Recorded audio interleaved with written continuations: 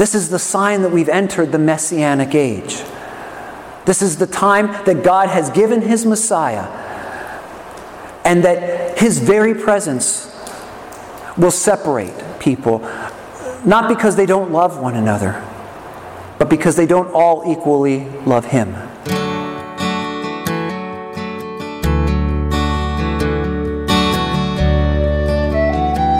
You are listening to Holy Words from Holy Cross, the sermon podcast of Holy Cross Evangelical Lutheran Church in Nazareth, Pennsylvania. We hope you find these words a blessing in your daily walk with God. Please visit us on the web at www.holycrossnazareth.org or in person at 696 Johnson Road, Nazareth, Pennsylvania. Be thou my vision, Lord of my heart, not be all else to me, save that thou art. Since I know you're wondering what this is all here for, I begin by holding up the best tool I ever brought to Vacation Bible School. It's not for spanking kids or anything like this. With all of the things that I did during Vacation Bible School Week, leading songs, having prayers with kids, being in puppet skits, all kind of things, I think that I will always be remembered as the pastor who brought the real sword to church, and that every kid wanted to touch. This is a real sword. It has seen combat in the American Civil War. It was forged in the 1830s. So it is a fairly effective tool at doing what it was designed for, which is cutting things. In Hebrews 4:12, we're told the Word of God is compared to a sword. And it says this, "For the word of the Lord is living and active." It's living and active, sharper than any two-edged sword, piercing into the division of soul and spirit, of joints and marrow, and discerning the thoughts and intentions of the heart. The word of the Lord discerns the thoughts and intentions of our heart, cuts away what is false, and leaves what is true. And in today's reading from the Gospels, Jesus confronts us with the idea that what is true of the spoken word of God is also true of the Word made flesh, Jesus Himself. That His very presence causes division. And He focuses His division on the descriptions of families. Now, this is surprising because we usually think of Jesus as a pretty pro-family kind of guy. But His focus here is not on how He intentionally divides, but rather how His mere presence does in fact divide. And I was trying to think of a way to illustrate why this would be the case. And I'm not sure I came up with an ingenious idea, but I came up with an idea. So I'm going to show you one of my favorite things in the whole world, a freshly baked loaf of bread. I want you to know that I paid full price for this. I didn't steal it, and that everything that was owed, I paid for it at Giant. So this is my bread. And I can do with it what I like. Now here's where I need your help for my sermon illustration. You have to imagine the bread can talk to me.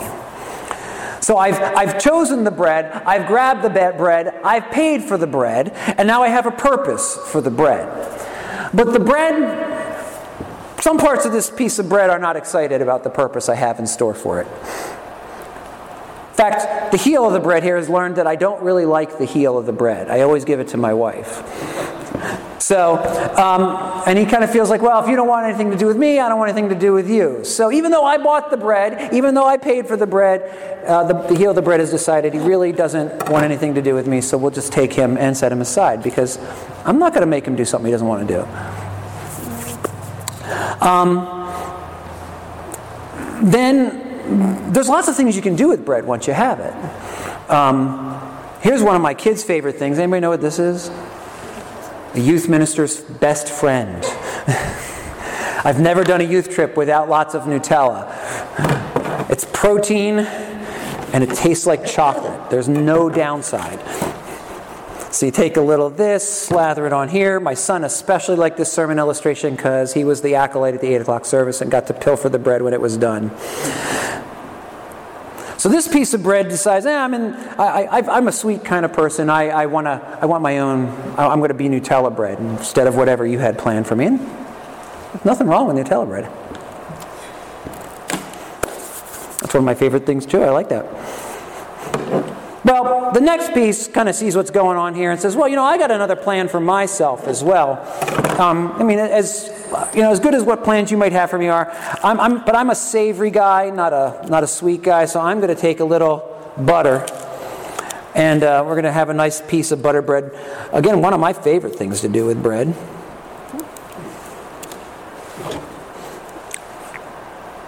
Very tasty, nice savory piece here. Not bad.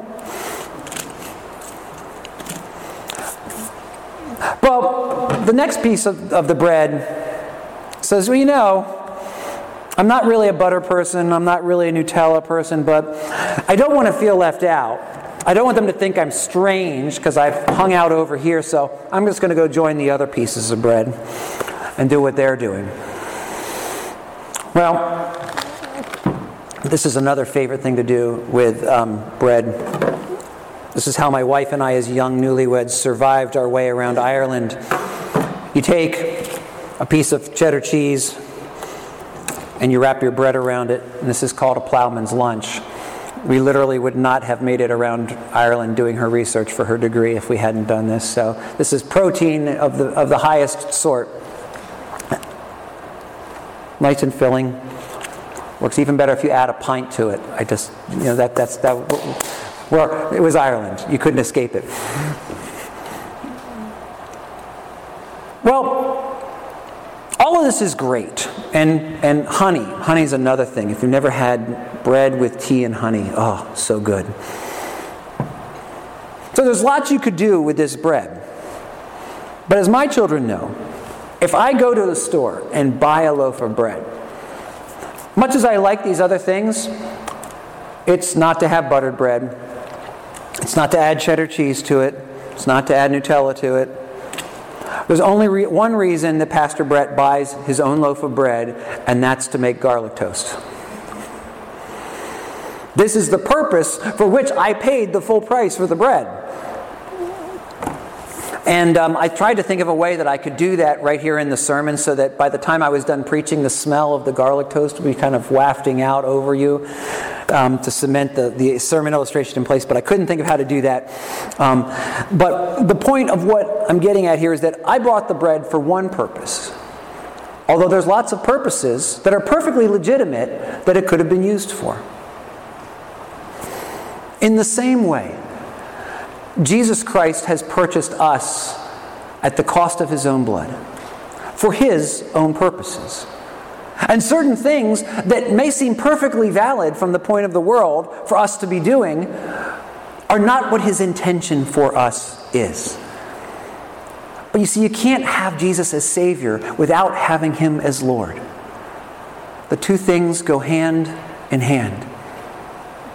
And so Jesus' very presence not only divides us from our families, it divides us in our hearts, where we start to see that's the stuff that He died to get rid of, and this is the stuff He wants to encourage and help grow. Jesus says three perplexing things to us in today's gospel reading. First, He says, I have a baptism with which I have to be baptized, and would that it had happened. Well, at this point in the Gospel of Luke, He's already been baptized back in chapter 4, I believe. And so what He's speaking about here is very, very clear. This is part of the long story of Jesus' journey to Jerusalem. So the baptism He's talking about is His own crucifixion. This is why He's come. This is the mission He's on. And then He says, well, He's actually said it before. He says, I've come to pour out fire on the earth. Again, in the context of Luke and its sequel, the book of Acts, we know that means the giving of the Holy Spirit onto the earth. The Holy Spirit is what calls us to Christ and communicates that work of the cross to each one of us and engenders in us faith that is trust in the living God for what He's done for us on the cross. All of these things are what He's aiming at. And then He talks to us about signs of the times and how we don't seem to be able to discern them. And this goes right back to what's happening here. In the division, this is what He's speaking of here, is the division of people one from another, people who love each other but can't agree on Him. This is the sign that we've entered the Messianic age. This is the time that God has given His Messiah, and that His very presence will separate people, not because they don't love one another, but because they don't all equally love Him. Now, this division should never be a cause for arrogance on the part of those who claim Christ in return for His being claimed by Him. Because as that division of the Word of God goes deeper into us, we should know the depths of our own sins and never look at other people with anything other than the same kind of sympathy we hope someone would look upon us in.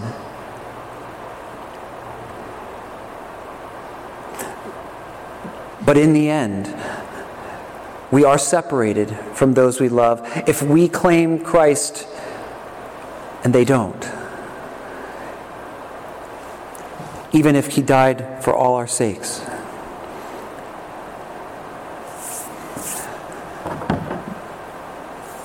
The Word of God is living and active, sharper than any two-edged sword. Ben, would you go to the next slide? Anybody know what this picture is? In 2015, this is a still of a video that was released on the internet, widely distributed. 21 Egyptian Christians, day laborers, so poor they could not find work to support their families in their own native country, had traveled to Libya to find hourly labor. And they were abducted by radical terrorists, Islamic terrorists. And I don't know if you can see there in the picture, but each one of those standing in black has a sword. And those in the orange jumpsuits are the Christians, labeled here as the people of the cross, the followers of the hostile Egyptian church. I don't know that the Egyptian church has ever been engaged in a military action. Well, after spouting some propaganda, they executed each one of them by cutting off their heads with those swords on the banks of, or the shore of the Mediterranean Sea there. One of those pictured here is Yusuf Shukri. Yusuf is the Arabic version of the name Joseph. Yusuf's brother Malak, when he saw the picture, saw the video, recognized his brother, and here's what he said. He said, "I prayed for his soul. I heard him calling, 'Oh Jesus,' as he was beheaded. I'm happy and I am proud of him. He is a martyr for Christ." For even as a sword not much different from this one descended and removed his head from his shoulders, the Word of God had already separated him from the world and claimed him for Jesus Christ in eternal life.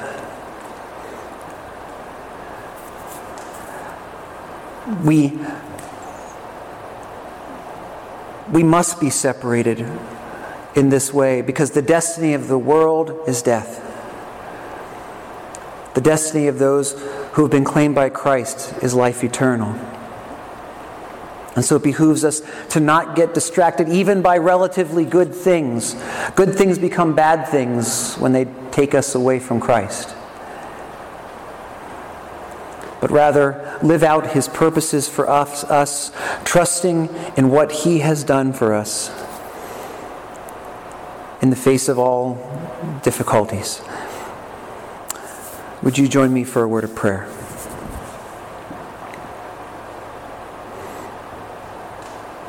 Lord Jesus, You have paid such a great cost for us. You have called us to yourself. You have poured out the fire of the Holy Spirit upon the world, that all might come to you and know you. Lord, keep us from being distracted by the things of this world. However good they may seem, help us remember that you are the one to whom we belong and who has the best plan for our lives. Help us to grow in faith, to journey alongside of others, and to give witness to the love that we have come to know through you. These things we ask in your precious name. Amen. Be thou my vision, O Lord of my heart. Not be all else to me, save that thou art. Be thou my best thought in the day and the night. Waking or sleeping, thy presence my light.